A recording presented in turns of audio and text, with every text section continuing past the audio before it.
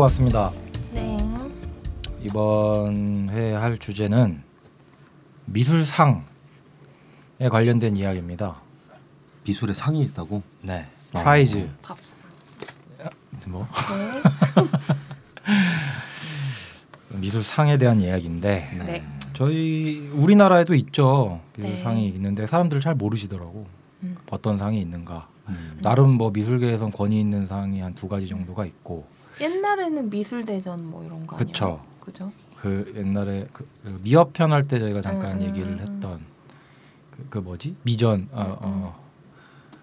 아무튼 그런 게 있었어요. 아, 갑자기 까먹었다. 아, 중앙미술대전이라든지 뭐 많이 있지. 아, 맞아. 제일 저명한 게 이제 중앙미술대전이었고 그런 중앙미술대전 형식의 그런 그 대전들이 보통은 살롱 전시, 그러니까 프랑스에서 시작했던 그 살롱전의 형식을 가져온 방식이었는데 외국에선 이미 이 방식을 이미 채택하고 있지 않아요.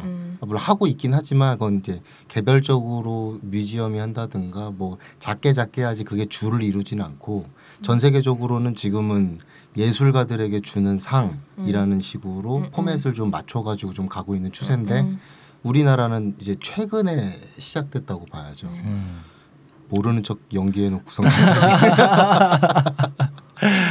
그러게 중앙미술대전 같은 경우에는 꽤 몇 년 전만 해도 핫했는데 그쵸. 근데 요새는 우리 대학교 때 그쵸. 그래 나 어릴 때 꿈이었단 말이야. 중앙미술대전 뭐 대전에서 그러니까 그런 신문사 중앙일보에서 원래 주최를 하던 그렇죠. 그런 거였죠. 그 미전 그 미술협회에서 했던 그 미전 같은 경우에도 미전이 맞나?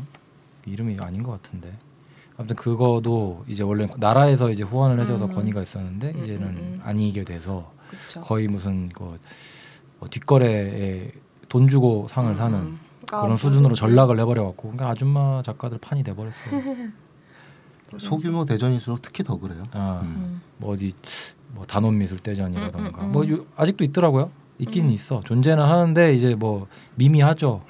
근데 참 디자인 이쪽에서는 상을 타면 메리트가 있지만 사실 뭐 미술상? 이런 무슨 회화상 이런 거에서는 큰 메리트가 없어지니까 점점 그래서 그런 것 같아. 그래서 조금 권위 있는 상이 있어야 되는데 그래야 그냥 축제 같은 것처럼 그냥 미술인들이나 이 예술계 사람들이 모여서 뭔가 하나 1년에 한 번씩은 이벤트를 해야 사람들도 관심을 갖고 아 이런 작가가 원래 활동을 열심히 했구나. 네. 전시도 보고 큰 미술관에서 그런 취지에선 나는 좀 필요하다고 생각을 하거든요. 그래 좀 예전만 해도 거기서 수상하면 이제 한가람 이런 데서 전시하고 그랬죠. 한가람.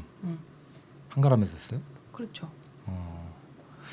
그래서 오늘은 미술상에 대해서 얘기를 할 텐데 우리나라 미술상이 아니라 전 세계에서 가장 유명한 미술상이라고 할 수 있는 영국의 터너프라이즈 라고 얘기를 하면은 전 세계가 반발할 거예요.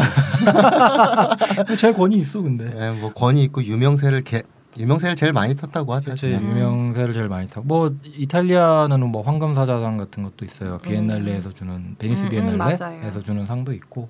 뭐 그뿐만이 아니라 프랑스에는 뒤샹프라이즈라는 것도 있습니다. 뒤샹프라이즈. 네. 근데 신기한 건 상금은 얼추 다 비슷하다. 그래? 3-4천만 원. 유로가 됐건 파운드가 됐건 원이 됐건 달러가 됐건 대충 4천만 원 왔다 갔다 해요. 왜 이걸 왜 이렇게 맞췄을까? 그게 신기하더라고. 그러게요. 아무튼 이게 정식 명칭은 이탈리아에서는 더 골든 앤 실버 라이언스라고 표현을 하고요. 뭐 미국에는 상이 또 특히나 더 이게 많아요. 2개를 주나 보네. 그럼 황금사자상, 그다음 뭐 은사자상 뭐 이런 식으로 뭐 2개를 주나 본데. 그런가 보다. 오늘 할 상에 대한 얘기는 네. 첫 번째는 이제 터너프라이즈. 그다음에 우리나라 상 2개가 있습니다. 나름 미술계에서 권위 있는 상이라고 해요. 올해의 작가상이랑 에르메스 재단 미술상이라고 있습니다. 요 3개에 대해서 한번 저희가 얘기를 해볼 겁니다. 터너프라이즈도 생각보다 그렇게 오래되지는 않았어요. 그죠? 대부분의 상들이 그렇게 오래되지 않았어요. 생각보다. 대충 지금 우리가 태어났을 때인데 이제는 그걸 근대라고 부르는 사람들도 이제 많이 있더라고요. 80년대 초반. 80년대. 네, 80년대, 70년대도 많이 없어요. 거의 다 80년대 초반에 큰 격동기가 좀 한번 있었던 것 같아요. 미술판을 이대로 둬선 안 되겠다라고 생각을 했던 건지. 현대미술 나온 지는 거의 100년이 넘었는데 상은 이제 걸음마 수준이라고 보면 되겠지. 터너 정도는 이제 걷고 있는 수준이라고 하면 될까? 라고 보면 될 것 같아요. 가장 잘 뛰고 있는 수준인 것 같아요. 아 그렇죠. 네. 뭐 그런 수도 있겠다. 그러니까 우리나라가 약간 좀 걸음마 수준이지. 그러니까 이게 올해의 작가상 같은 경우에는 1995년부터 시작을 했습니다. 근데 그때는 이제 국립현대미술관에서 이제 뽑았던 올해의 작가라는 이제 타이틀로 이제 뽑았어요. 그걸 2010년도까지 국립현대에서 이제 자체적으로 해오다가 그 이후에 이제 SBS 문화재단이 들어옵니다. 그러면서 정식 명칭을 올해의 작가 상으로 바꾸게 되죠. 어쨌든 SBS는 그 사기업이잖아요. 네. 전혀 이제 정부의 그런 게 없는 사기업이기 때문에 문화재단 같은 걸 운영을 하고 있더라고요. 문화재단에서 이제 예술 뭐 증진 뭐 이런 목적으로 한 2개 정도를 하고 있더라고요. 하나는 이제 그 예술상, 예술상이라 지금 운영하고 있는 올해의 작가상과 하나는 또 음악 쪽인 것 같은데 그건 저는 관심 없으니까 그거는 논외로 하기로 하고. 그래서 그 이후부터 좀 더 뭐랄까 홍보가 됐다고 해야 되나 그런 게 있네요. 저도 그 전에 있다는 생각은 안 해봤던 것 같아요. 한 10년부터 알고 가서 보고 그랬던 것 같아요. 10년? 10년 정도부터? 그때 SBS 문화재단에 딱 들어올 때. 그런 거 같아요. 그렇구나. 10년 전. 그럼 시작하자부터 아는 건데? 그러니까 SBS에서 홍보를 2010년부터. 그렇지 2010년. 2011년. 근데 그 전에 있는지는 몰랐어. 그 전에 없었는데? 그 전에 있었어? 올해의 작가라는 그 미술 있긴 있었다고. 네. 국립현대에서 좀 이제 실컷 얘기했더니 제가 개인적으로 조사한 자료들이 죄다 영어예요. 그래가지고 내가 조사하고 내가 뭐라고 했지 하면서 찾아보다가 지금. 그러면은 터너프라이즈는 어떻습니까? 몇 년부터 시작됐어요? 1984년. 84년. 그걸 따지고 보면 우리나라랑 한 10년 정도 차이밖에 안 나네. 그래도 10년이면요. 하긴 뭐 강산이 한번 변할 시기긴 한데 그래도 미술 역사에 비하면 10년은 뭐 거의 안 바뀌었다고 보면 되지. 근데 어쨌든 예술에 관심을 가지고 상을 했다는 거잖아 그때. 우리는 막 한참 할 텐데. 약간 경제적인 격동기와도 좀 비슷하게 맞아 떨어지는데 이 84년도가 사실은 영국이 IMF에 빠져들었을 때랑 시기가 좀 비슷하게 맞물릴 때가 있어요. 그러니까 영국이 자기네들이 이제 경제적으로 굉장히 위험하고 그 경제적인 난을 극복하면서 해외로부터 많은 자금들을 이제 유치를 해야 되잖아요. 유치를 하는데 그런 것들이 우리나라나 전 세계적으로 봤을 때 당시에 세계적인 돈을 유치할 수 있는 종목이라고 해봐야 사실은 뭐 올림픽이라든지 뭐 각종 월드컵이라든지 뭐 이런 종류의 것들밖에 없는데 그거를 제외한 어떤 다른 컨텐츠가 있을까 하다가 이제 유럽에서 예술이라는 장르가 가장 특화되어 있는 부분이다 보니까 그때까지만 해도 세계적인 예술의 흐름이 미국으로 가 있었단 말이야. 그렇죠. 그러니까 그 미국에 가 있는 흐름을 영국으로 혹은 유럽으로 가져올 필요가 있겠다라고 나라에서 느낀 거죠. EU에서 느꼈다고 볼 수도 있고 뭐 영국 스스로 자각을 했을 수도 있고요. 그러니까 얘네들은 이제 어떤 경제적인 타겟책으로서 예술 컨텐츠를 살려야겠다고 생각을 했을 수도 있어요. 그래서 터너프라이즈가 일단 생기기도 했고. 근데 그 생긴 배경이 또 있대요. 그러니까 그 오빠 말대로 영국이 사실 그 전까지는 미국이나 아니면 다른 프랑스나 이런 데에 비해 유명한 작가도 그렇게 많지 않았고 네, 없죠. 좀 예술 문화가 좀 떨어졌었는데 이제 정부 측에서 흥을 했는데 흥은 시켜놓고 지원금은 별로 없는 거야. 그러니까 뭐 테이트 브리튼 같은 경우에서도 그래서 테이트 브리튼이 어쨌든 시작을 뭔가 해보려고 했는데 테이트 브리튼 자체에서 칼 안드레라는 미니멀 아티스트 작품을 구매해서 이제 전시를 하려고 했대. 근데 그때 사람들이 보기에는 미니멀 작업이 되게 콘크리트나 이렇게 차갑고 되게 정말 에브리데이 데일리 라이프에서 볼 수 있는 이런 철공 이런 걸로 하니까 그 사람들은 그때까지만 해도 예술이라 하면은 그림이나 이런 거가 다라고 생각했는데 그런 거를 막대한 돈을 들여서 사온다 하니까 다들 반대하고 그리고 사회적으로 되게 안 좋았대 평판이. 그래서 그거를 좀 변화시키기 위해서 테이트 브리튼이 터너상을 만들었다는 얘기도 있어요. 그죠? 네. 그러니까 권위를 주려고. 그렇죠. 그리고 그 상을 통해서 사람들이 현대 미술에 대한 그런 간극 같은 거 그런 걸 좀 없애기 위해서. 근데 그렇다면은 재밌는 거는 테이트 브리튼은 뭐 하는 곳이냐는 거야. 우리나라로 따지면 국립현대미술관 그쵸. 같은 곳이라고 봐야 되는데 사실은 테이트 브리튼이 국립현대 같은 곳은 아니에요. 왜냐면 내셔널 갤러리가 있잖아. 내셔널 갤러리가 국립현대 같은 곳이거든. 그래가지고 내가 그걸 좀 조사를 찾아왔는데 내셔널 갤러리가 작품이 너무 많은 거야. 이게 다 영국 작가가 아니지 사실은. 그쵸. 수많은 수탈과 뭐 수탈을 했는지 뭐 어쨌든 대형박물관이라 다 걔네들은 수탈의 역사니까. 거기는 그런 느낌 아니야? 거기 좀 우리나라의 그런 박물 같은데 뭐 있지? 뭐 뭐 중앙박물관. 그래 중앙박물관 느낌이지 사실. 아니요 대형박물관이고. 그치, 내셔널 포트레이트도 있고 내셔널 갤러리. 내셔널 갤러리는 아니에요. 내셔널 갤러리는 진짜로 미술관인데 내셔널 갤러리 자체에서 다 소화할 수 없을 만큼의 양의 작품이 있는 거야. 근데 이걸 다 보여줄 수도 없고 뭐 16세기부터 시작되는 그 빅토리아 시대 때의 영국 미술, 영국식 표현주의부터 뭐 사실주의, 뭐 여러 가지 그 시대 양식이 남아 있는 그 그림들을 내셔널 갤러리에서 소화를 도저히 못하는 거예요. 그래서 테이트 브리튼 쪽이 원래는 그 밀뱅크 지역에 있는 교도소였어요. 밀뱅크 교도소인데 그 교도소 바로 앞쪽에는 이제 현재는 그 앞에는 첼시 컬리지가 있고요. 있죠. 그 옆쪽에는 이제 빅뱅이 있죠. 네. 네, 오른쪽엔 빅뱅, 왼쪽엔 첼시 컬리지가 있고 앞에는 그 M6가 아니라 뭐냐? M16? MI6 그 본부.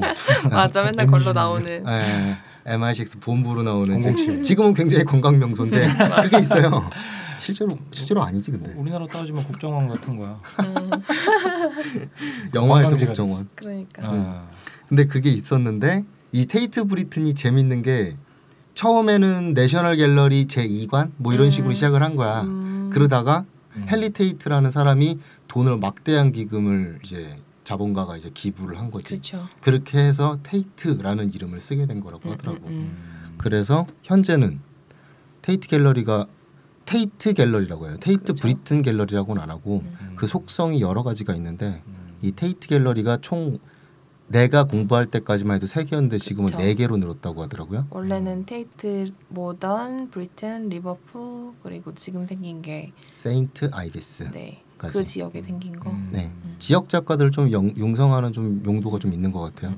테이트 리버풀은 리버풀에 있고요. 갔어요? 리버풀은 전 한 번도 안 갔어요. 거기 좀 항구 도시라 난 별로 가기 싫더라고. 거기는 되게 뭐랄까 좀 더 뭐랄까 조용하고 조용해요. 조용하고 근데 예뻐. 되게 비틀즈를 좀 많이 더 그런 어거지가 어딨어?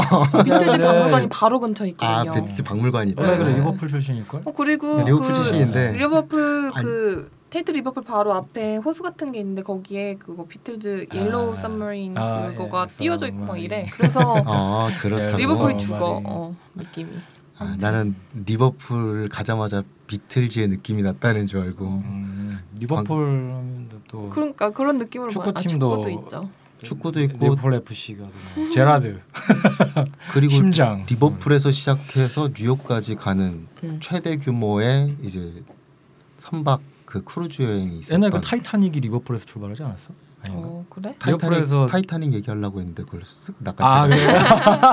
나 갑자기 떠올라갖고 옛날에 엄청난 그 네, 그래서 회항 못하고 중간에 태평양에서 가라앉긴 했지만 네, 어쨌든 그 타이타닉으로도 유명한 리버풀 항구가 있는 곳인데 이 리버풀에서 2011년도에 백남준이 또 여기서 회고전을 했다고 해요. 2011년에 네, 백남준 2라고 하면 안 되는구나. 백남준 선생님 쌤 백남준 쌤께서 했는데 뭐 어쨌든 영국에서 거의 최초라고 할 수도 있고 최초의 네트워크 갤러리라고 좀 말을 하더라고요. 서로 링크가 돼 있고 서로 공유를 하고. 근데 이제 테이트 브리튼의 성격은 주로는 이제 16세기부터 19세기까지의 빅토리아풍 그림을 전시하는 용도고요. 모던은 19세기부터 현재까지 이르는 가장 컨템퍼러리하고 가장 실험적인 예술을 아방가르드한. 근데 그 테이트 브리튼에서도 현대 작가 전시를 하지 않아요? 합니다. 네. 그러니까 이번 내년에 보니까 그 데이비드 호큰이 회고전을 테이트 브리튼에서 하는 것 같더라고. 그러니까 상설 전시가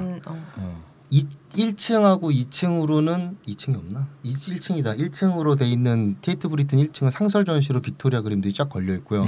지하가 완전 모던하게 꾸며져 있어요. 그러니까 거기는 주로 이제 뿐만 아니에요. 그 데이비드 호크니도 있겠지만 제가 학교 다닐 때는 그 유명한 리차드 데컨이라고 그 조소 작업하시는 분인데 나중에 작업 봐봐요. 작업 되게 좋아요.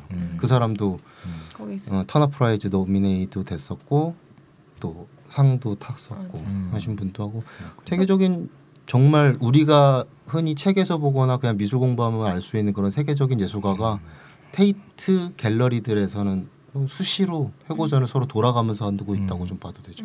그 모던은 되게 정말 모던한 느낌의 작업들이 많고 브리튼은 가면은 영국적인 느낌의 좀 할머니 티타임 하면 좋을 것 같은 느낌의 나는 그런 느낌 많이 받았어. 얼그레이 맞아요. 그리고 막 오펠리아 그림 알죠? 그거 이렇게. 그래서 난 그거 좋아하니까 가끔 보러 갔거든. 근데 그거 빼고는 기획전이나 아니면은 그 테이트에서 하는 상 줄 때 빼고는 다 그런 작업들이 많아요. 그렇군요. 간단히 말해서 국영 기업 테이트 브리튼도 내셔널 갤러리와 똑같은 하지만 색깔이 다르다. 근데 여행 가시는 분들 보면은 브리튼까지는 안 가는 것 같아요. 모던까지도 가는데 네, 맞아요.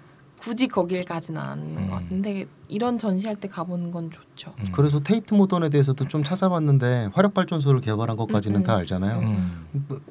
뭐 별 대단한 건 없더라고. 아까 우리가 얘기했던 것처럼 다 컨템포러리 아트나 뭐 이런 것들을 위주로 하는 그런 전시를 하는 새로운 이제 리모델링 형식의 그런 갤러리나 뮤지엄이라고 볼 수도 있는데 뭐 얼척 없게 세상에 죽기 전에 가봐야 할 건물 1001에 들어가 있더라고. 맞아. 책에 있더라. 1001이야. 우리가 아는 유명한 건물 다 갖다 붙이면 1001에 다 들어가 보니까. 1000개들 록펠러 센터도 있던데. 뭐 두바이 호텔도 있겠지. 있을 거예요. 에펠 타워. 63 빌딩도 있다는 소문이 있던데. 그러면은 이제 그 터너상이 그럼 테이트에서 하는 주최를 하는 거죠. 테이트 브리튼에서 열리는 매년 12월에 상을 줘요. 매년 12월. 되게 정말 크리스마스 때랑 같이 겹쳐서 축제처럼. 그래, 그게 난 좋은 것 같거든. 그게 저도 참 인상 깊었던 것 같아요. 그럼 벌써 지금 뭐 노미네이트 되신 분들도 분명히 있을 거고. 그리고 한 5월에는 4명의 후보를 뽑아서 5월에 뽑아요. 그래서 후보들 전시를 한 3개월 정도 한대요. 3개월? 지금 2016년도 사람들도 지금 언제부터지? 9월 27일부터 1월 2일까지 브리튼에서 전시 이제 한다고 하더라고요. 터너프라이즈 후보들. 그래서 4명의 사람들.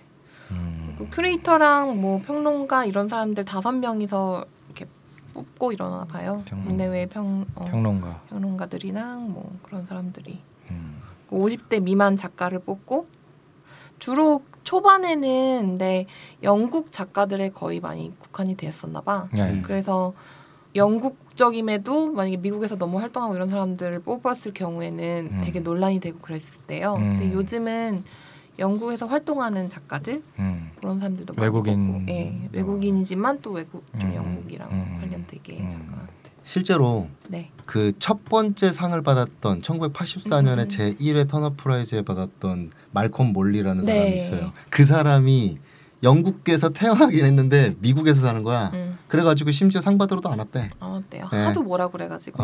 이러니까 게다가 조금 그때는 작업 자체가 영국을 조금 까는 자기 조국을 까는 그런 내용이었대. 있었나 봐. 근데 그래도 어쨌든 상 주려고 했잖아. 근데 대단하다 터너상.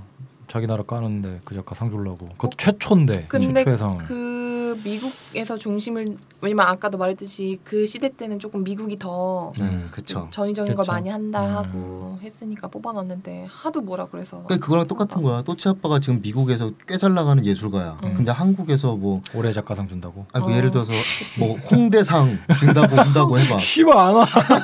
미쳤어? 홍대상. 그러니까 그런 거지 뭐 런던 뭐 터너프라이즈인데 뭐 그런 말도 안 되는 거. 단원 꼭 참석해달라고. 이렇게 권위가 생기기 전인 거니까. 그렇구나. 그리고 이걸 또 생중계하죠 방송에서. 채널 4라고 이제 거기서 정말 쇼처럼 우리나라 뭐 마스터 셰프 코리아 뭐 이런 그런 느낌? 것처럼 영국에서 어학연수만 해본 사람들도 채널 4가 얼마나 사람들한테 가장 대중적으로 많이 알려져 있는 프로그램인지는 아마 알 거예요. 우리나라 따지면 그냥 방송 3사에 속하는 정도로 엄청나게 큰 그런. 브리튼 근처에 있는 거 알아요? 채널 4? 진짜? 응. 잉? 그러니까 첼시 그쪽에 있어. 그 위키드 하는데 어디지? 그랬어? 피카딜리래. 피카딜리 아니죠. 아무튼 첼시 근처잖아요. 예.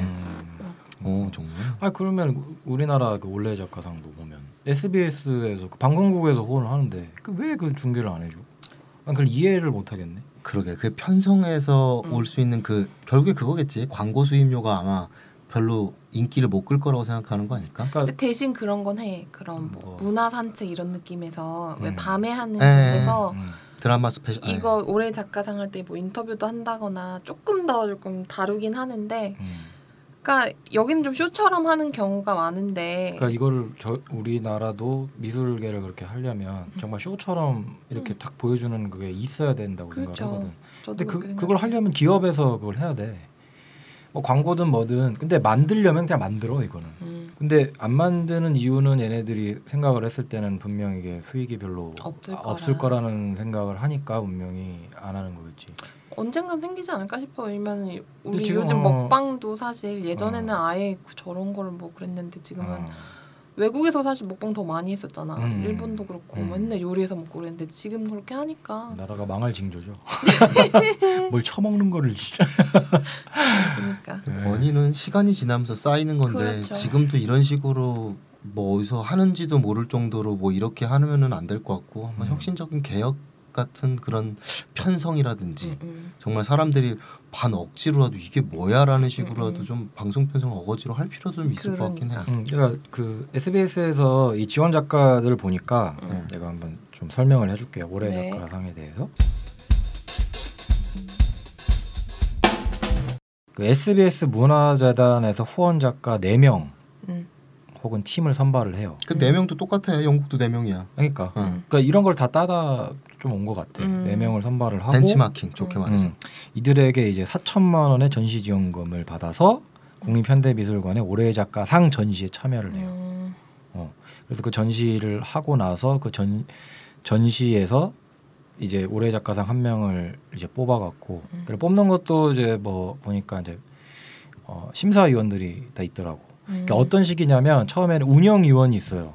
여기 그 올해 작가상 운영위원회 거기서 추천 팀 같은 거를 또 꾸려요. 10명 정도인가? 추천팀이라니. 그러니까 문화재단에서 전시 지원금을 받을 수 있는 작가 추천해줄 수 있는 뭐 위원회 같은 거 추천위원회 같은 걸 또 뽑아.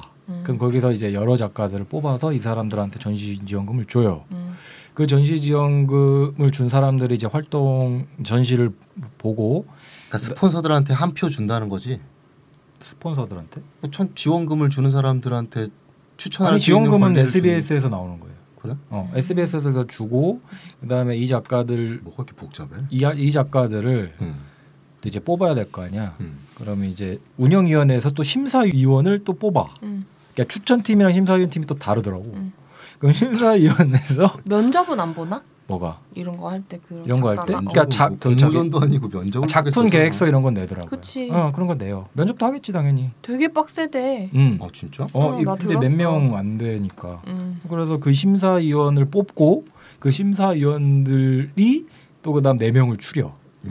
근데 그 4명을 가지고 이제 아까 그 전시를 처음엔 여러 명으로 했다가 여러 명으로 처음에 시작을 해요. 그러니까 추천하는 그런 사람들을 하고 그다음에 그 추천을 받아서 그 작가들한테 돈을 쥐어주고 전시를 하게끔 한 다음에 다음에 이거 운영회에서 심사위원을 뽑고 그 심사위원이 또 이제 그 4명을 또 추려서 이제 하는 거다라고. 후보한테는 뭐 그냥 전시 얘기. 전시 그 국립현대에서 이제 전시를 할 수 있는. 돈은 안 주고? 돈은 처음에 다들 줬잖아. 줘. 다들 주는 것 같아요. 똑같네. 여기 터너도 그렇대요. 1,000만 원 상당이라는데 후보들한테.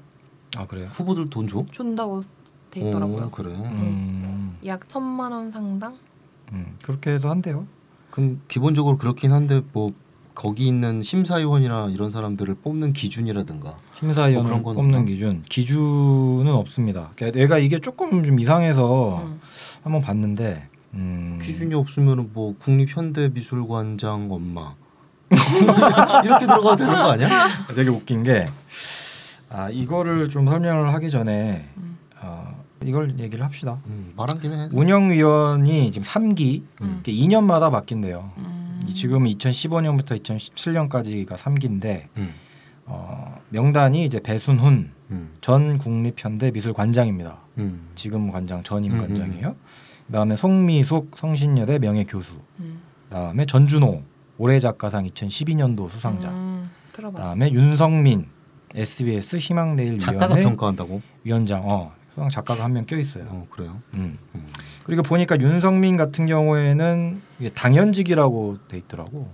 그러니까 이게 운영위원이 바뀌는데 얘는 계속 그냥 여기 운영위원으로 가는 것 같아. 그리고 바르토메오 마리 지금 국립현대미술관 관장. 외국인이죠. 네. 얘기도 당연직이야. 근데 나는 되게 좀 그런 게 운영위원이 이제 지금 다 뭘 할 수 있는 구조예요. 그 추천단도 운영위원회에서 뽑고 그다음에 이제 심사위원도 운영위원회에서 뽑고 그러니까 모든 걸 다 총괄 관리를 할 수 있는 게 운영위원회입니다. 근데 기관장이 2명이나 들어가 있어요 지금. SBS 부회장이에요 이 사람이. SBS 미디어 홀딩스인가 하는 사람 부회장이 윤성민입니다. 그다음에 그리고 조금 웃긴 게 기관장은 뭐 국립현대미술관장이 당연직이라고 들어간 것도 좀 이상하긴 한데 난 이게 더 웃긴 게 배순훈 전 국립현대미술관장. 나 이 사람이 너무 이상하거든. 네. 그러니까 둘이 되게 이상해. 배순훈이랑 윤성민. 이게 뒤져봤는데 배순훈 신상 파는 건지. 배순훈 그 현대미술관장. 현대미술관장이 임기가 3년이래요. 공모직이고. 공모를 하면 거기 내가 그 추천을 받던가 내가 이제 응모를 하면 거기서 이제 뽑는 최초로 이제 비미술인 출신 인사야. 그러니까 학력이 어떠냐면 서울대 공대 나오고 MIT 박사, 카이스트 교수를 거쳐서 대우전자 사장, 회장, 정보통신부 장관을 지내고 국립현대미술관장으로 발탁이 됐어. 아무 연관 없는데 미술이랑 아무 연관 없는 사람이 국립현대미술관장이 됐어요. 근데 이런 사람이 지금 현재 운영위원으로 가 있어. 뭔데 얘가? 그럼 계속 그냥 가서 미술상을 뽑는데 왜 공대 출신 사람인가? 부인이 뭐 미대라던가. 감흥을 그러니까 너무 받아서. 이상해요. 아니, 그 정도로 그런 기계라든지 이런 쪽으로 좀 더 전공을 많이 살렸으면 그런 아니면 키네틱 아트에 막 엄청 작가를 하면 안 되고 작가가 아니에요. 아예 미술에 관련도 없던 사람이야. 관심이 있을 수 있잖아. 그래도. 이거 어워드 할 때 이런 무대 같은 거 할 때 조명이라도 좀 어떻게 신경 써주고 그러면 되는 거 아닌가? 맞아. 근데 이거를 내가 인터뷰한 거를 제가 그때 당시에 국립현대미술관장이 인터뷰했던 걸 내가 기사를 봤는데 거기서 한번 따서 지가 했던 얘기 그러니까 똑같은 얘기를 기자가 질문을 했더라고. 기자가 미술계 시각은 기대 반 우려 반인 것 같습니다. 전문 경영인 출신 관장이 침체된 미술관에 활기를 불어넣을 것이라는 바람도 있지만 비전문가라는 점에서 우려를 하던데요? 라고 질문을 했어요. 그러니까 이 관장이 어떤 소리를 했냐면 제가 정보통신부 관장을 했잖아요. 그때 광대역망이 확산되기 시작해서 지금 우리나라가 세계 1등이에요. 그런데 저는 기계기술자지 통신기술자가 아니에요. 정보통신 전문가가 아닌데도 장관을 맡아 국가 경영의 개념에서 목표를 기대 이상으로 달성했습니다. 미술관 운영도 마찬가지라고 봐요. 여기서 헛소리를 하고 있죠. 미술관을 경영 측면에서 보면 미술 작품을 담아낼 그릇을 만드는 것과 전시 전문가를 양성하는 것이 관장의 임무인데 냉정히 보면 이런 일은 작가나 평론가 출신의 미술 전문가보다 경영자 출신이 더 잘할 수 있다고 봅니다. 그런 이유로 저를 임명하셨을 거고요. 라고 대답을 했어요. 그거잖아. 관장이 되면 내가 이 관을 살리기 위해서 경영인 마인드로 그래, 하겠다. 홍보도 하고. 근데 왜 미술상에 관여를 하냐고. 난 그게 이해가 안 되는 거야. 이거는 그냥 미술상이라는 걸 만든 것까지는 할 수 있지. 그치. 만들고 자기가 뽑아. 만들고 니네가 해봐라 이런 식으로 우리 딱 그걸 다 할 수 있는 그런 위치에 있는 사람인데 지가 만들고 지가 관여하고 지가 다 그냥 하나부터 열까지 손대려고 하는 뭐 전형적인 현문우답. 그런 형태. 아니 어떻게 기계기술자, 통신기술자가 뭐 다른 분야. 근데 이거는 한 맥락이라는 게 있잖아요. 미술은 아예 다른 얘기인데 이 사람이 언제부터 들어갔다고요? 바르토메오 미술관장이 아마 작년에 임기가 됐을 거예요. 재작년까지인가 했는데 얘가 또 웃긴 게 말이 많아서 임기 4개월 전에 스스로 사퇴를 했어요. 뭔가 좀 뒷구린 게 있나 봐. 그러니까 정확히 왜 그런지는 잘 모르겠는데 뭐 사퇴하면서 했던 인터뷰가 내가 뭐 미술관에서 할 일은 다 한 것 같아서 스스로 내려놓겠다. 아니 왜 4개월밖에 안 남았는데 모양새 좋게 나가면 되는데 4개월 전에 나왔다는 거는 뭔가 되게 뒤구린 데가 있는데 내가 또 기자는 아니니까 이런 것까지는 팔 수는 없고. 그리고 이제 같이 아까 송미숙 성신여대 명예교수가 또 이 얘기를 했어. 이 2012년도에 이제 그 김달진 미술연구소에서 그 아카이브에서 이제 시평이라는 걸 얘가 뭐 하는 건 있더라고. 이분이 했던 말이 올해 작가상 2회에 걸친 선정 및 심사 방법이 에르메스의 시상 제도를 방불케 하지만 운영뿐 아니라 심사에까지도 기관장이 포함되어 있다는 것이 에르메스와의 큰 차이였고 더불어 작가들의 스터디 드로잉이나 기록들을 최근 오용되고 있는 아카이브란 이름으로 별도로 설치하는 것은 지나친 야심이자 사족으로 보였다는 것이 옥의 티로 남았다 라고 합니다. 나름 냉정하게 평가했네. 굉장히 냉정하게 평가를 한 사람이에요. 근데 이 사람이 지금 운영위원으로 있긴 있어요. 그러니까 나름 얘네들도 뭐 빠고 굴려갖고 지금 이렇게 한 것 같은데 윤성민이라는 사람도 얘기를 해야겠구나. 이 사람이 운영위원인데 이 사람이 이제 문화재단의 이제 위원장이니까 이 사람도 전혀 미술과 관련 없는 사람입니다.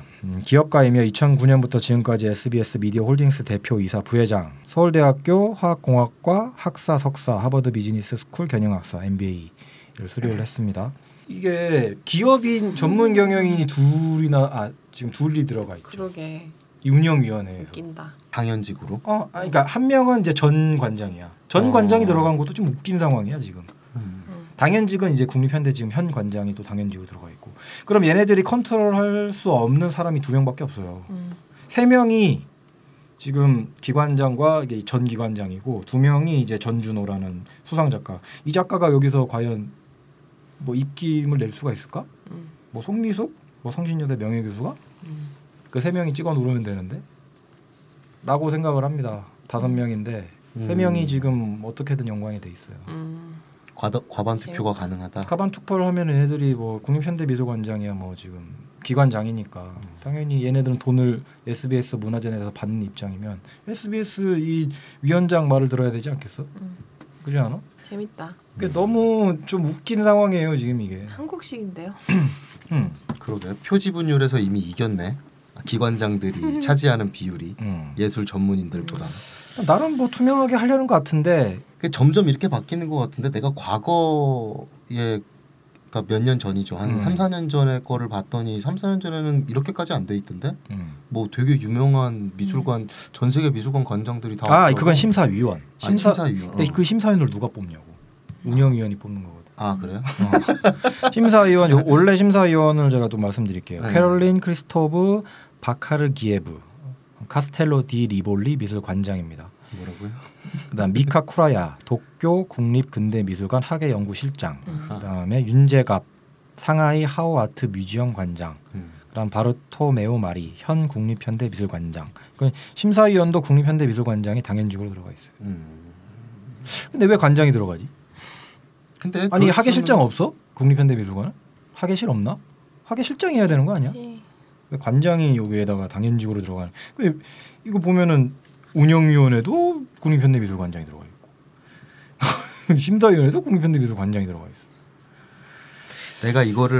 내가 요거랑 똑같은 부분을 터너프라이즈에서 찾기는 찾았는데 내가 이게 영어라서 이게 확실하게 얘기를 못 하겠는 게 이번 2016년에 그 심사위원으로 들어간 멤버가 있어요. 이 멤버가 뭐 이름은 나중에 뭐 얘기하기로 하고 일단 5명이 있는데 디렉터 4명에 큐레이터 1명이거든요. 근데 그 디렉터가 관장이라는 뜻인지 그게 헷갈려.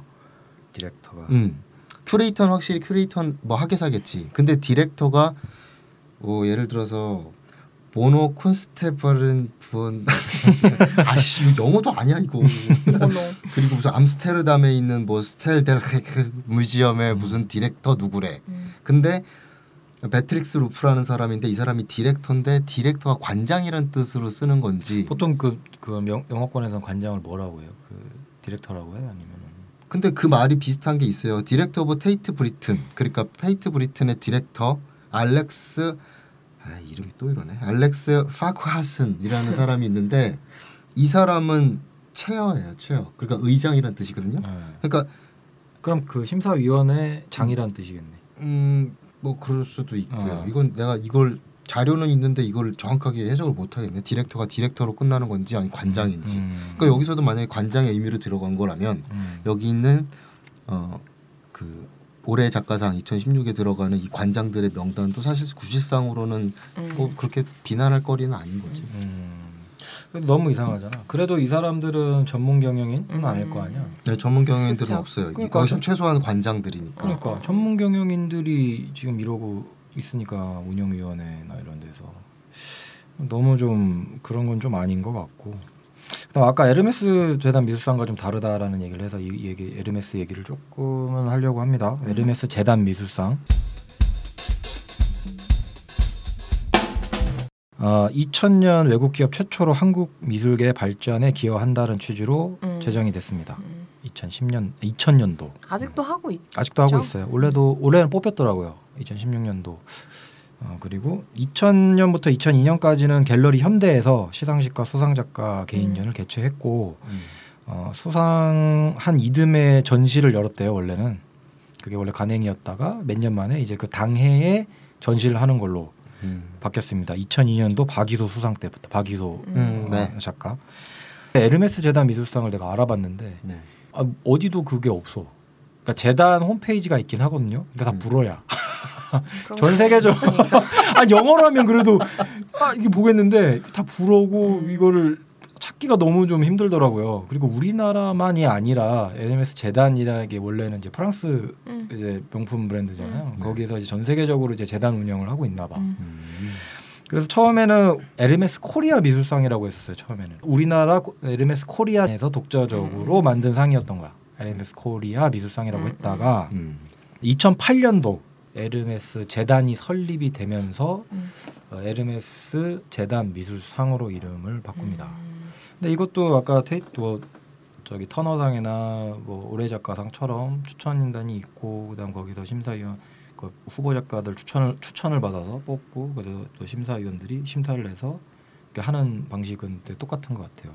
근데 아까 그 송미숙 그 교수님이 얘기했던 것처럼 기관장이 포함되어 있지는 않다고 하더라고. 그러니까 그나마 조금 더 깨끗한 느낌의 이게 그건 있는 거지. 그리고 이 역대 수상 작가들 보면 뭐 서도 작가, 에르메스 상에는 서도 작가 뭐 우리나라 제일 유명한 서도 작가. 그러니까 오히려 올해 작가상보다 조금 더 우리나라에서 조금 권위가 있다라고 느낌이 있는 게 에르메스 재단 미술상. 근데 에르메스도 스타일이 좀 있긴 있더라고요. 그 에르메스의 좀 느낌이 있잖아요. 약간 뭔가 심플하면서도 약간 럭셔리한 느낌의 작가들이 좀 있긴 있더라고요. 근데 요새는 또 안 그래요. 그래? 원래 뽑힌 작가는 좀 그지. 그래? 아, 그래? 이런 얘기하면 안 될까? 그러니까 조금 되게 실험적인 작업을 좀 많이. 아니야. 현대미술은 어차피 개인마다 다 느끼는 감정이 다르기 때문에 맞아, 그지 같다고 얘기할 수 있어. 근데 좀 되게 실험적인 작품을 최근에 뽑더라고요. 그 전에 그 시상식이었나 시상식 오프닝이었나 간 적 있거든요. 12년인가? 내가 갔던 오프닝 중에 정말 최고였던 것 같아요. 최고예요. 진짜 럭셔리했던 것 같아요. 에르메스니까. 넌 그런 데를 어떻게 다 가냐? 그게 갔네요. 근데 아니 그런 오프닝 그 음식도 있잖아 막. 근데 그때 에르메스 갔는데 막 다 엄청 모델 같은 남자들이 양복 입고 되게 그런 푸드도 되게 완전 고급이고 막 분위기도 되게 막 어찌할 바를 모를 정도였어. 그렇게 해서 시상식 하는데 굉장해 보이더라고. 그러면서 진짜 오빠 말대로 권위 있어 보이더라고. 돈으로 권위를 샀군요. 그런 느낌. 에르메스 자체가 원래 또 엄청 그치? 초명품 브랜드니까. 그렇죠. 그 에르메스라는 브랜드 그 밸류랑 브랜드 오브 브랜드죠. 또 미술상이 또 섞이니까 이제 또 권위가 더 생기는 것 같기도 해. 그랬던 것 같아. 내 기억으로는. 그래서 되게 아직도 조금 브랜드 오브 브랜드 위드 아트. 그러니까 좀 더 아트에 뭔가 그런 걸 심어주는 느낌이 없지 않았어. 이게 또 되게 재밌는 게 이게 후보에 올라왔던 사람들도 대충 우리가 정말 많이 언급되고 아는 작가들 굉장히 많이 딱. 그러니까 오히려 올해 작가는 조금 되게 뜬금없는 그러니까 이따가도 후보를 약간 얘기를 하긴 할 건데 좀 뜬금없는 사람들 전혀 우리가 미술계에서 이 사람 처음 보는데 이런 작가가 딱 갑툭튀로 딱 보이잖아. 근데 에르메스 미술상은 거의 그냥 아는 사람들이야. 뭐 얘기를 좀 해줄게요. 뭐 후보 중에 2004년이 되게 경합이 되게 뜨거웠대요. 여기 후보가 정현두, 플라잉 시티, 그다음 박찬경. 여기서 이제 제일 근데 이때는 수상자가 박찬경이 뭐 파워 통로라는 작품으로 이제 뭐 시상식을 거머쥐었고. 그다음 이게 또 재밌는 게 있는데 2005년에 수상식을 누가 이제 구정아라는 구정아 작가가 수상을 했는데 불참을 했대요. 불참을 했대. 멋있다. 근데 이게 그래도 좀 권위 있는 상이고 이런데 작가가 함부로 무단으로 이제 불참을 하니까 이제 그 다음 계약서에는 불참을 못하게 하는 계약서 조항이 뭐 들어갔다는 후문이 있대. 뭐 계약서는 뭐 작가 구정아 맞아? 구정아 그 사람이잖아. 볼덩스키 그 보자르 교수 볼덩스키 그 제자 구정아. 그 구정아. 이 구정아 작가가 그 검은 봉다리에다가 쓰레기 이렇게 적어가지고 그 딸랑딸랑딸랑해서 그 거기 어디지? 그 프랑스 거기 그 미술관. 저기 베니스 비엔날레에서 봤었는데. 그 구정아. 그 구정아. 그 구정아 맞는 것 같아요. 존나 욕했는데. 그때 엄청 욕했잖아. 에르메스 뭐씨 이런 거 아니네. 저기 거기에서 그 뽕피두 뽕피두에서 그 이게 쓰레기인지 작업인지. 이 작가구나. 이거 어디서 많이 들어봤다 했어. 개인전을 했는데 경비원이 이거라고. 진짜? 그랬구나. 난 베니스에서 봤었는데. 구정아 대단한 작가죠. 우리 에르메스 미술상을 탔네. 야, 갑자기 권위가 확 떨어진 느낌인데. 아무튼 뭐 아트 피플들이 나름 뭐 매해 수상자 뭐 놓고 내기도 걸고 했대요. 누가 탈 것인가 뭐 그렇게도 하고. 아트 피플. 그리고 에르메스 재단 미술상이 이제 그 추천 대상에 대한 명시를 제가 읽어드릴게요. 혹시나 에르메스 미술 대상에 관심 있는 분도 계시니까. 재밌기도 하다. 근데 생각해 보니까 그런 게 나중에 이건 뭐 그냥 혼자 상상해 본 건데 예를 들어서 이번 상은 누가 탈까 이래가지고 시스템화돼서 뭐 아트 토토 이런 거 만들어가지고 아트 토토 누가 탈 것인가. 뭐 스포츠 토토처럼 약간 그런 식으로 사람들이. 그래서 내가 이번에 그 페이스북에 올려놨습니다. 이번에 올해 작가상 후보군 4명을 올려놨어요. 누가 뽑힐 것 같냐라고. 우리가 이번 그 방송 하면서 한번 우리도 한번 해볼까? 뽑아볼까? 해보면 재밌을 것 같아요. 에르메스 미술상 추천 대상을 다음처럼 명시를 하고 있습니다. 회화, 조소, 비디오, 아트, 사진, 건축을 포함한 시각미술 분야에서 활약하는 중견 및 신인 작가 중 괄목할 만한 창작 활동을 보여준 미술인으로 에르메스가 추구하는 예술 철학 및 전통적인 장인 정신과 부합되는 작품 활동을 해온 작가입니다. 그래. 그 스타일을 뽑긴 한다니까. 에르메스 스타일의 작가를 뽑는 거네요. 에르메스가 추구한 예술 철학. 브랜드가 되는 사람. 럭셔리. 이름만으로. 내 작업 1억. 뭐 그런 건 아닌 것 같아요. 근데 구정아.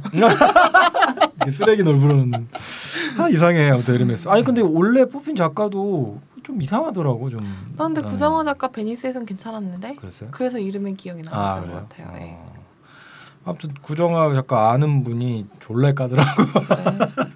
아니 장난으로 까? 이거 장난으로 까긴 했는데 그래서 뭐 그랬어요. 에르메스 상 뭐 이 정도만 설명을 해도 될 것 같은데. 나 그 사람이 그 사람이구나. 자기 대학교 다닐 때 얘기 들었어. 나도 그 여자구나. 또 어디가 설치하러 간다고 봉다리에다 쓰레기 몇 개랑 망치 이렇게 들고 가가지고. 에르메스상 원래 그 뽑힌 작가가 여자분이시던데. 올해? 2016년? 올해 뽑혔는데 지금 전시하고 있답니다. 에르메스 그 갤러리가 그 전시하고 있는 갤러리가 그 에르메스 그 신사옥 그 도산공원 앞에 있는 거기 지하인가 가보면 지금 전시를 하고 있을 거예요. 국산차 끌고 가면 못 들어가나요? 주차비 괜찮나요? 그 동네? 버스 타고 가요. 아무튼 가면 보실 수 있어요. 원래 그 미술상 받은 MS. 작가.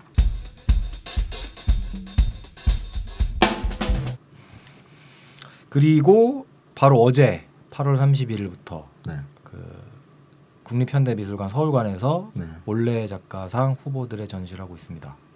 그래요? 네, 8월 31일 어제죠? 맞지. 또 한 달 정도 전시를 하는 것 같아요. 그리고 국립현대미술관 뭐 가실 일 있으면 지금 올해 작가상 전시하니까 보면 또 재밌을 것 같습니다. 서울관. 4명이 그럼 동시에 하는 건가? 우리도 가봐야 알겠다. 근데 그거는 이것도 우리가 한번 가봐서 전시 한번 리뷰를 지금 이제 뽑힌 게 아니니까 작가상을 아마 4명이 전시를 하고 있는 것 같아요. 4명이 동시에. 그 시스템을 나도 잘은 모르겠는데 저번에 보니까 그 2015년이 오인환 작가였잖아요. 오인환 작가. 그 오인환 작가는 개인전 엄청 크게 하는 것 같던데. 오인환 작가 올해 전시하지 않았어? 올해 초에? 올해 초죠. 그러면은 여기서 전시를 하고 그 다음에 거기서 또 플러스를 해갖고 그 다음 해 초에 전시를 하나 보다. 그러면 수상 작가는 따로. 뭐 그럴 수도 있고. 뭐 수상식을 하면서 같이 전시 오픈을 한다던가 이런 식으로 하는 것 같아. 점점 뽑을 만한 작가들이 없는 건가? 오인환 작가는 진짜 대단했는데 되게 좋은 작업이었던 것 같아요. 2015년 때 그 작업은 굉장히 시혜성 짙고 멋진 작업이었던 것 같아요. 또 저기 그만이 할 수 있는 샤샤 학교 다닐 때 강의 나오셨던 선생님이라면서. 그렇죠. 그래요? 실제로도 봤대. 어때요? 그분? 평가 좋았던 것 같아요. 사람으로도 괜찮았던 것 같고요. 강의도 괜찮았던 것 같고 작업도 괜찮고. 근데 작품은 진짜 좀 또라이같이 작업을 하던데. 아무튼 오인환 작가 그 작업 되게 좋았습니다.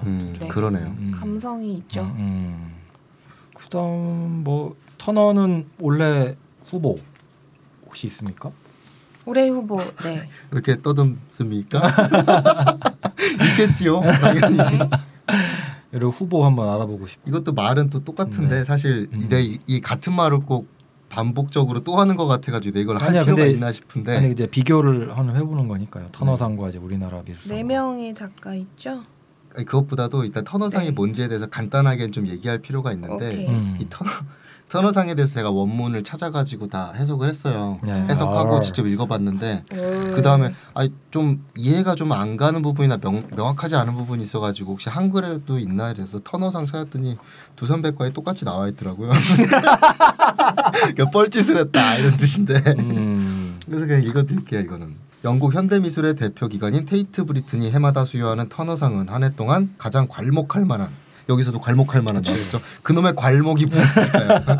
괄목할 만한 전시나 미술 활동을 보여준 50세 미만의 영국 미술가래요. 그러니까 우리나라는 아마 50세 미만이 없을 거예요. 작년에도 나이 제한은 없는 것 같아요. 근데 여기서는 꼭 50세 미만으로 나눈 걸로 봐서는 확실히 좀 아방가르드하고 좀 그러니까 뭔가 약간 좀 젊은 작가. 작가를 뽑겠다. 그런 게 있어요. 근데 지금은 뭐 상 받고 나서는 50세 넘어갔겠지 다. 그리고 이제 영국에서 활동하는 혹은 외국 출신 미술가와 외국에서 활동하는 영국 국적의 미술가를 총괄하는 의미로서 영국 미술가라고 쓰고 있어요. 이 사람들에게 모두 수여할 수 있는 대표적인 그 현대 미술상인데요. 뭐 말할 것도 없이 지금 뭐 유럽, 미국 뭐 이 두 큰 대륙을 포함해서 전체적으로도 봤을 때 가장 권위 있고 인기 있는 상 중에 하나고요. 뭐 기본적인 거는 5월에 4명의 작가를 지명해요. 올해도 마찬가지로 3개월 전에 이미 지명됐겠죠. 그리고서 이제 10월부터 테이트 브리튼에서 전시를 열어서 12월 초에 수상자를 선정을 한다고 합니다. 이거 테이트 트위터가 있어요. 그래서 5월쯤 되면 트위터로 띡 뜨는데. 아 그래요? 노미네이트 했다고. 트위터도 해? 트위터 있어요. 터너상 트위터가 있어요? 아니 그러니까 테이트 브리튼. 테이트 브리튼에서 테이트 자체에서 대면서도 또 하잖아. 뭐 트위터? 되게 웃겨 보면. 그 저기 뱅크시 인스타그램 합니다. 죽었잖아. 뱅크시가 죽었다고요? 뱅크시래. 네, 헷갈렸어요. 뱅크시가 왜 죽어? 은퇴. 아니. 터너상은 정부의 예술 지원금이 줄어들자 개인적으로 후원인들을 통해서 현대 작가를 지원하고 특히 아방가르드적 작품을 육성하기 위한 방안으로 시작되었다고 합니다. 그러니까 얘네들은 컨셉이 있어요. 시작부터 그냥 컨셉을 잡고 시작한 거야. 아방가르드. 네.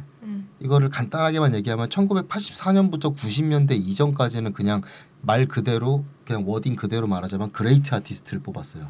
위대한 영국 미술가에 대해서 뽑았는데 말이 많은 거야. 얘가 왜 위대해라는 말부터 사람들이 위대한데 모른다던가 그렇죠. 네, 그런 문제들이 생겨가지고 사실은 나중에 지원금까지도 확 축소되고 나중에 상까지 못 주는 그런 상황까지도 왔는데 한번 크게 개혁을 한번 했어요. 그 뒤로.